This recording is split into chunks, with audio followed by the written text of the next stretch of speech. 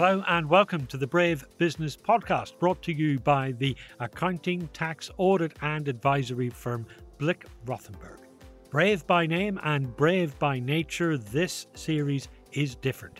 Aimed at entrepreneurial businesses, we focus on providing market updates, practical guidance, timely insights, and professional opinions from industry experts, helping you make informed decisions for your business. I'm Declan Curry, journalist and broadcaster. This is the second of two episodes that focus on the key considerations for an owner-managed business during its life cycle, from startup through to maturity and finally sale and succession. In part two, today we'll focus on the growth and sale of a business. Joining me to share their insights and their expertise from Blick Rothenberg, it's corporate tax partner Rob Goodley and audit partner Darsh Shah. And we're also joined by David Ray, co-founder of Sparta Global. Welcome all of you to the discussion. David, just tell us, what is Sparta Global? Sparta Global is a technology services and education company. What the company does is really address the gap in technology skills in the UK, whereby we train graduates through our own academies across the UK in key skills that are in high demand within tech. And then we actually deploy the Spartans, as we call them, once they're trained, to work with our client base in government, commercial and large financial services organisations. The company's around 1,000 people and has grown since we founded the company in 2015. Okay, thank you. You're going to help us understand what it takes to grow a business and then how you sell it on and how you think about exit strategies as well. And we'll hear more from you in just a moment. But Rob, I'm going to start the discussion with you. So you're advising an entrepreneur. They've started up the business. It's up and running. It's growing.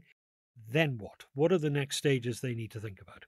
So I think once the business is established, there's kind of three things that I try to get my clients to think about. So the first one is to try and lift your eyes to the horizon. So in that startup phase, it can obviously be quite fraught. You're just trying to keep the business alive and establish it. But once it's there, I think you need to start thinking about what the end goal is. So is it to sell the business? Is it to keep it in the family and bring a son or daughter in? Or is it just to continue on, as kind of a lifestyle business? I think once you start asking those sort of questions, you can then, make decisions with that end goal in mind and get there incrementally. And it just helps that whole decision-making process. When do you have to make those decisions? Does that have to be clear in your mind from the very, very early days of the business, or can you make it up as you go along? I don't think it has to be clear from the start personally, because I think often it's just a passion or it's a gap in the market that someone looks to exploit. And you kind of need to get through that. Does this exist? Is it a real business? Can I make a success of it? Before you then think, okay, I've got something. What am I going to do with it? So I think there's no set point when it comes. But I think, once you've established the business, I think that's a question you should start to ask yourself. And obviously circumstances change and you might have to change your thinking alongside it. Of course, yeah. Okay, so what's next? So I think the second thing is to think about the team you've got, the people around you. And there's kind of two elements to that. So firstly, who have you got in the business? So naturally, in the startup phase, there's a lot of key man risk. But I think as you start to establish, you need to kind of think, well, how do I make this business more robust? What don't I know that I can bring people into the business to help me with? And then the second element is kind of the external kind of advisors. So as you grow, what you need and what the business needs in terms of advice evolves. It always makes good sense to see what extra advisors you might need to complement what you've already got, to make sure you're making the right decisions at the right time. And then lastly is kind of risk and compliance. So what is a risk in your business and how are you managing it? Because if you don't get hold of those as the business establishes, you can have, some quite significant problems down the line. And I'll bring Darsh in on that in just a moment. But the broad theme that struck me there was that as the business grows, it becomes more complex. And you as the founder, the owner, you're not going to have all the answers. No, absolutely not. And also the advisors you started out with at the beginning might not have all the answers either. And I think the real danger is, what you don't know, what questions you should be asking. If you just increase the pool of people that you're looking at to help you with those, you'll get a better answer. Darsh, talk to me a little about compliance. Talk to me as well about the exit strategy. As an entrepreneur, as an owner, you tend to spend all your time thinking about growing the business and running the business, but you need to have in your mind some idea of how and when you get out of the business. Yeah, I mean, there are situations or circumstances where there might be succession planning where exit is not an option because you got either a family business or management are ready to take over and you just do an MBO. But there are occasions where you want to plan for an exit. And normally I think you should look at least 2 years ahead. And I know it sounds a long time, but actually it isn't. Once a business is properly established and, it's a serious business that's now considering offers, I would say you need a very robust internal management team to take you to the next journey, because the whole regime of going through a due diligence, the getting ready for a sale, surrounding yourself with external advisors, I think you also need a very strong internal team that can cope with those demands, as well as for the management to continue running the business. And as Rob mentioned earlier, the advisors that you would have started with at the start of the business may not have all the answers, and that's the point that perhaps you need to start looking at the external team as well. David, thinking about how your business has grown and how it's developed over the years, how much of that is an echo of your experience? Yeah, I think there's definitely some points that resonate with me. I think when we first started the business, as Rob mentioned, I was wearing a lot of hats, doing everything in the company, from marketing, HR, finance, even doing the P&L and balance sheet, which I'd learned about, literally 2 months before starting the business. So, there was a time where I was having to spin a lot of plates. But as the business grew and professionalized, I started to bring in more senior managers within each of those areas to manage those departments, really, to bring in some more rigor into the organization, as well as, improving the level and quality of advisors that we were using, right from legal, accountancy. So, yeah, a lot of those points do resonate with me. What was the point when you realized that you weren't a small entrepreneurial company anymore, that you were a decent size growing business? Is there a mindset change? Yeah, definitely. I think the first stage is where you start to hire individuals or see people in the office and you don't know their name. That's where it goes beyond that 100 people in the organization. We had a very rapid growth story from when we grew Sparta Global in 2015. We grew to around 150 people in the space of 2 years. So you can imagine it was very difficult to know everybody. In the early days, you'd go to the pub on a Friday, you knew everyone's personal story, the name of their girlfriend, boyfriend, wife, dog. But as it gets bigger, it gets very, very difficult to know everyone, although you want to. It does really change the shape of the company. That changes your role as the leader of the organization as well. You're no longer you're not the head of the family anymore. Yeah, that's right. I think it's that sort of classic working in the business and working on the business. I think for the first year, I was very much working in the business, looking at each area, micromanaging every element of the business. But as the business grew, I had to really extract myself from that and look at the long-term vision, strategy, and the goals, really, and the overall growth story. And that's where there was a real shift in how I was managing the business. Rob, I imagine that for many business leaders, that's the first of the teething troubles of growth, that recognition that they're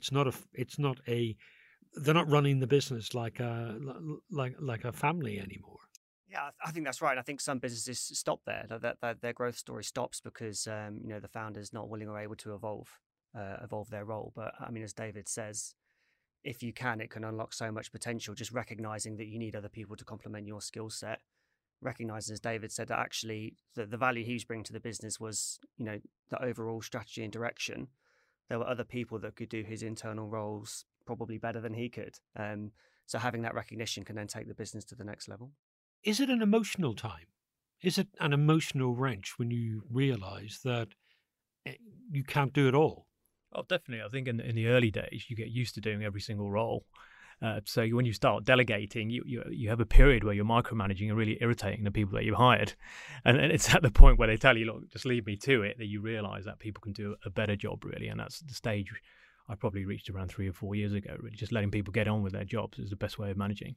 That your baby's all grown up and doesn't quite need as much. It's still your baby, and when things go wrong, you get drawn into these issues and firefighting, as ultimately, as a CEO, you've got to make the difficult decisions. Talk about how you build the team that you then need. So you're bringing all these people with expertise in from outside. You may or may not know them. You'll certainly have done your sort of diligence on their track record. Is there a trust issue? This whole point again about letting go trusting other people to do the roles that you used to do? Talk me through that. Yeah, I think it was an evolution, really. So in the early phase, I was really responsible for all the selling in the organisation. And when we were a startup at the start, it was difficult to get good people. So we had a phase at the start where we had a novel idea of hiring actors to do the selling, which probably wasn't the best approach because they're often going to the auditions or working on EastEnders in the afternoon. But they were great on the phone. But I realised I had to change the hiring policy at that point and bring in more professional salespeople. So it was an evolution of realising that not to just bringing people in because they're cheap, because I think when you're a startup, you're trying to save costs, but hiring the right individuals on the right salary. So, it was hiring people on maybe more a higher salary so they could actually do the job in the right way, really. Rob, what are the tips for building a team and avoiding mistakes? Because mistakes will be made, but they can be difficult and complex to unwind. I think that's right. I mean, this is a question that every business grapples with, right? So there's no fixed answers. But I think it's about recognizing amongst the management team you've got, recognizing where you've got gaps, and then, trying to make sure you're finding people who are really going to fit into those gaps. And then I think more than anything, it's about then culture. Is this going to be the right cultural fit? Are they going to fit with not only where the business is now, but where we want it to go? And I think if you get that cultural fit wrong, that can be where there's real problems. What about financing? How do you secure the financing that you need to expand the business? I'm assuming that your need for finance grows as the business grows. That's right. I mean, we had a rapid period of growth in the first 2 years where we grew the company from 0 to 150 people in 2017. At that point, we knew if we were going to continue to grow and open new offices in central London and the regions, we were going to need some outside capital, really. And at that point, my business partner and I had an option. Either we went down the banking route and had more debt in the company, which we didn't really favour, or go down the PE route and get some growth capital into the company from an external investor who could also add value in other areas outside of the capital itself. And it also provided an opportunity for us to de-risk an element of our shareholding. Because the biggest stress when you're running a company is the cash flow.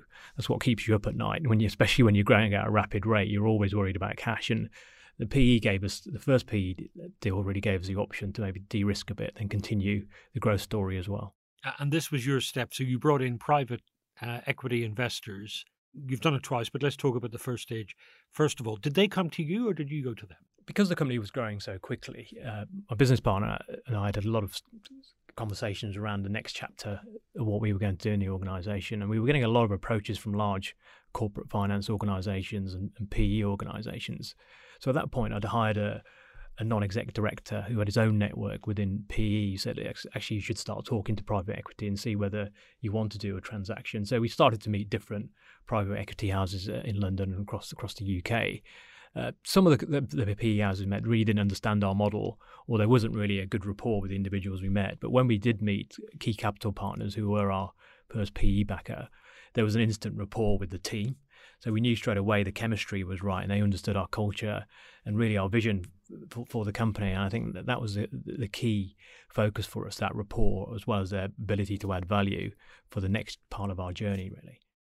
Dash and Rob, just flesh this out a little. A couple of interesting sort of threads from that. One is that you need to, if you've had unsolicited offers or you're putting yourself out in the marketplace, you need to assess who you're dealing with and what they've got to offer, as well as your own business, and then finding people that you think are going to click, that get what the business is about. No, I agree. And when David and I met after his first, before his first PE deal, and we were we assisted in that first transaction, I recall there were more no's than yes by him and his team and his advisors. Not necessarily because the consideration wasn't what they thought was worth looking at or not looking at. It was more to do with the fit, the cultural fit, and if they get the business. And I think also if they believe in the same story, and that's quite key, because it's not just about the first transaction, it's actually where does the business go from that. And I think that was very important for David and his business partner, that we come in now, we all grow this to where I needed to go next and beyond, and that's the vision they all have to share. So I think there's some offers you just do not look at because they're just poking, just exploring, maybe probably trying to get to know more of your business than you want them to know. But there's some that, if they've got a good reputation in the market, this is the right PE house that not just the reputation of the PE house, but the portfolio manager or the director is going to sit on the board, that we can have these kind of conversations and they believe in the story. And I think that was the challenge. And hence, coming back to my point right at the start, was this is the planning that you need to consider this in advance. It's not something you do after an offer has come in, but you start having those kind of conversations before you enter the market. What happens if it's a surprise offer that you didn't think yourself, as the owner of the business, that it might be of interest to anyone else, or it was at the stage where outside finance could be attracted? Well, it has to make sure that that ultimately they still get the business, because it could be an offer just for now, but I also know that for David and his partner, that a straight sale was never an option at that stage, because as far as he was concerned, as far as we were all concerned, this is just the beginning. So maybe those kind of offers would come in, but chances are how serious we should take them will all depend on whether they still want the business to grow to a stage where the founders believe that they can take the business to. So, David, it's not just the money. You know, at that stage, Naresh says you weren't interested in a straight sale. If someone had come along and put a enormous amount of money on the table, were there any circumstances where you would have said, yeah, take the business? Yeah, that really wasn't of interest to us. We did have some approaches, some large corporates who were interested in doing an outright sale, but we felt that there was still so much potential in what we're doing. And the fact that, our company has a big social impact in helping youngsters from diverse groups and gender as well get into technology, we felt there's still a long way to go in terms of helping people, especially with the technology skills gap just growing more and more in the UK and globally. We didn't really want to sell the whole company, and we felt that the PE route was the best way to go, to still having the majority stake in that first deal to keep them pushing forward with some growth capital behind us as well. So, Rob, there's got to be a click there between the investor and the company. I think that's really important. And actually, we're in a stage now with the private equity industry in the UK where there's a lot of competition. There's a lot of private equity houses out there. So if you're, like David was, leading a growing company that's very attractive, you have the power to pick and choose. And, if you just go for the highest number, it could definitely be, a mistake. You're going to be having board meetings with these people. They're going to be very, very involved in your business from now on. So if you don't have that chemistry from the start, things can go downhill quite quickly. Private equity investment sometimes goes in waves, though. There are often times when there's an awful lot of money sloshing around in the good times, and we seem to be in a period where things are getting tighter. Am I reading that right? I think there's still a lot of private equity money around. It probably will get tighter, but as I always say to my clients, there is always competition for good assets. So if you're, like David was, a company with rapid growth and really good prospects, there will always be competition. And that means you can have the power to pick the best partner. So, David, what happened then? You've had the investment, the first stage of investment. What's the relationship like with the investors? They bought a minority stake. That's right. With the first deal with KCP, it was a minority. So once the deal was done, there wasn't much change in the way we were running the business. So we went back to the office. If anything, we were even more motivated to carry on with the journey after the PE deal. There were some changes at board level where PE do have representation on the board. So there were 2 partners from KCP on the board. But I found that to be a really good thing for us, really, because it challenged the management team to really push forward in terms of having some difficult questions outside the internal people in the organisation, really questioning what you're doing in terms of the direction of the company. So like a fresh set of eyes. That's right. And also really drawing on their experience in similar industries across their own portfolio, because most private equity firms have quite a big portfolio of other companies where they've invested. So you can learn from best practice around pricing, the commercial aspects as well from those other portfolio companies. Because this will be another of those sticky points for some company owners. Rob mentioned earlier about those that grow it as a family business and don't want it to grow anymore because they don't want to give up any control to anyone. You're now at the point where you're bringing in outside money and outside expertise and people who have the ability to say to you, do it differently. They might not, but the option is there. And some entrepreneurs, some business owners might think, I don't want that. I don't want someone else looking over my shoulder telling me what to do. I think as a business owner, as long as you're confident about your business and the business is going in the right direction, I think PE is a great option. I wouldn't have done 2 PE transactions if I didn't feel it was the right thing to do. I think, there's a lot of bad press around PE as well. But as I said earlier, it's really around that rapport and chemistry. If that's not right from day one, it's not going to get any better once you've done the transaction, really. And then the next stage, the second injection of private equity. Talk to us about the circumstances of that. Yeah, so during the KCP's tenure as a private equity partner, the company again continued to grow rapidly, and we made some major changes and made good use of that growth capital, opening new offices in central London, a regional office in Birmingham. We brought in more senior individuals, a new CFO, operations people director, brought in a new IT system. So we did a lot of things with that, with the growth capital, and the company actually doubled its headcount again to around 350 people.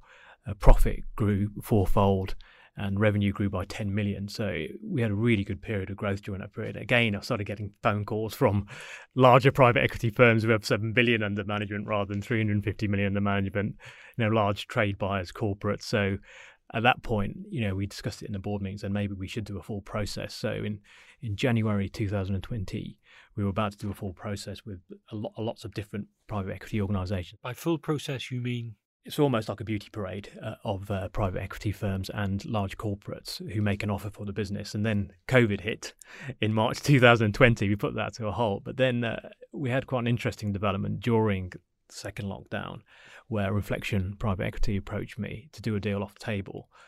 So I met one of the partners who I already knew, again, had a good relationship with. We met for a drink in a hotel, as with most good deals done over a glass of wine.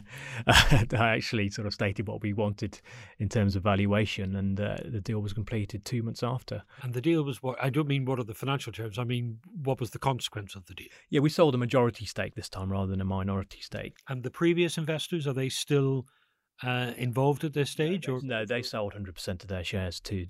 As part of the same arrangement? That's right. And they made a great return. They made 7 times their money for their investors. So it was a great transaction for them. Sure. So at the end of this, you've effectively swapped PE companies, and the second company is owning more of the business than before. One benefit of doing the second transaction, it gives you some more equity to actually then pass on to the next layer of management in the organisation. So you can then pass that on to maybe the layer of management didn't benefit from the first PE deal.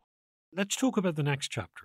David, I'll give you a moment just to have a little rest, because I don't want to... unless you're willing to tell us, what is your next chapter? Yeah, so the company grew pretty rapidly to the point of the deal with Inflection, where we were around 350 people. Since the transaction with Inflection, we've grown to around 1,000 people within the organisation. So we've continued that rapid growth story. Now, looking at the next stage, really, we've created a value creation plan with Inflection to look at the next potential transaction, which could be an IPO, another PE sale, or a sale to a corporate. So that would probably happen in the next 2 to 5 years.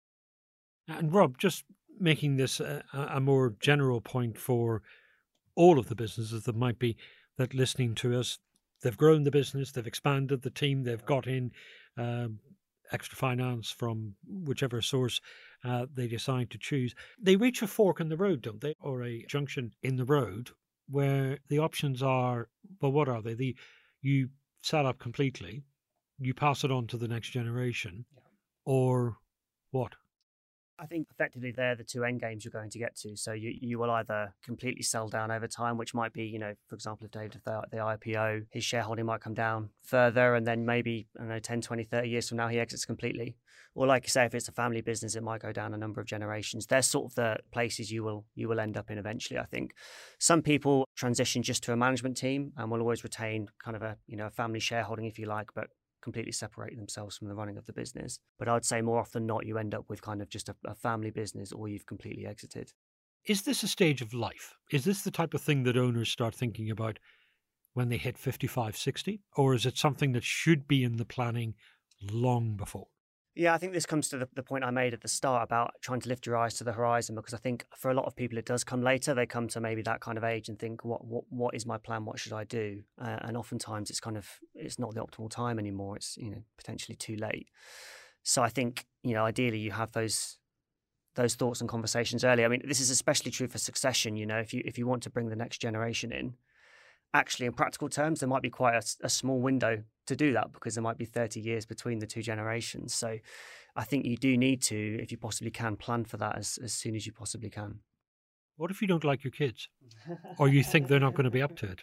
Well, this is, we come across as advisors, we come across this situation a lot, and it's difficult. I think, the conversations you have with clients like that is, you're going to have to go down a sale route or a succession plan with a management team. And if you've got your children are really keen to be involved in the business, you're probably going to have that conversation, and it's going to be difficult. It's often the third generation, isn't it, when the wheels start coming off the bike? Definitely can. Yeah, I mean, I've seen this before, where you end up with the business being run by cousins rather than siblings, and it's not the same. It's not the same. There could be a whole other podcast on family-run businesses with that regard. David, I'm going to ask you this, and I want you to pretend that Rob and Darsh aren't sitting beside us. How important is the quality of the advice? I think it's very important. I think we found that in both transactions. In the first transaction, I don't think we had enough external advisors. I think most of it was being organised by our non-exec director. So we didn't hire a corporate finance house, which did kind of stretch the process out to 8 months for that first deal. With the second transaction, we weren't as naive to private equity transactions, so we did hire a corporate finance house, which was recommended by my chairman, which really allowed us then for them to handle all those negotiations, those hard negotiations for the transaction to be completed in 2 months. So I would say get the right advisors on board, a good quality legal firm as well as accountancy firm are essential in terms of having a quick transaction. Because it's important to have a quick transaction because then you're less distracted on the transaction rather than on the business. They should really be focused on running the business. What's the best advice you would pass on to an entrepreneur who's just at that stage? They've had the brilliant idea, they've got their business up and running, they're trading, hurrah. What's the advice for the next however many years of their journey? I think what's very important is bringing in the right senior management team quickly. I think I didn't do that quick enough. Don't hire actors for your sales team. Maybe bring professional sales professionals in quicker is some good advice. And also to start looking at future capital requirements is very important, whether you're looking at bank debt or private equity. But I would recommend private equity because I think it's a really good option to allow the founders to de-risk while still owning the majority share of the company to continue with the overall growth plans that they have. Why on earth did you hire actors? I felt they, to be very eloquent on the phone, very confident. They could handle rejection, which they and they were amazing on the phone. The unfortunate thing was they were constantly auditioning for large movie parts, and I did have one chap who ended up in a large Marvel Hollywood blockbuster. I can't name his name, but he worked for me on the phones for a while, and a few were on EastEnders, Bill, and went on to do some very successful acting roles. Do they invite you to the after parties? Yeah, I went to a few premieres, so that was the benefit of having actors working for you. You got onto the red carpet a few times. Here's a side piece of advice that that doesn't come through. Anyway, thank you all very much for sharing your expertise. Thank you, David, Darsh and Rob. If you'd like further insights around the owner-managed business lifecycle, you can visit Blick Rothenberg's Entrepreneurs Hub for further insights. That's www.blickrothenberg.com/entrepreneurs. I'm Declan Curry. This has been the Blick Rothenberg Brave Business Podcast. Thank you for being part of our conversation.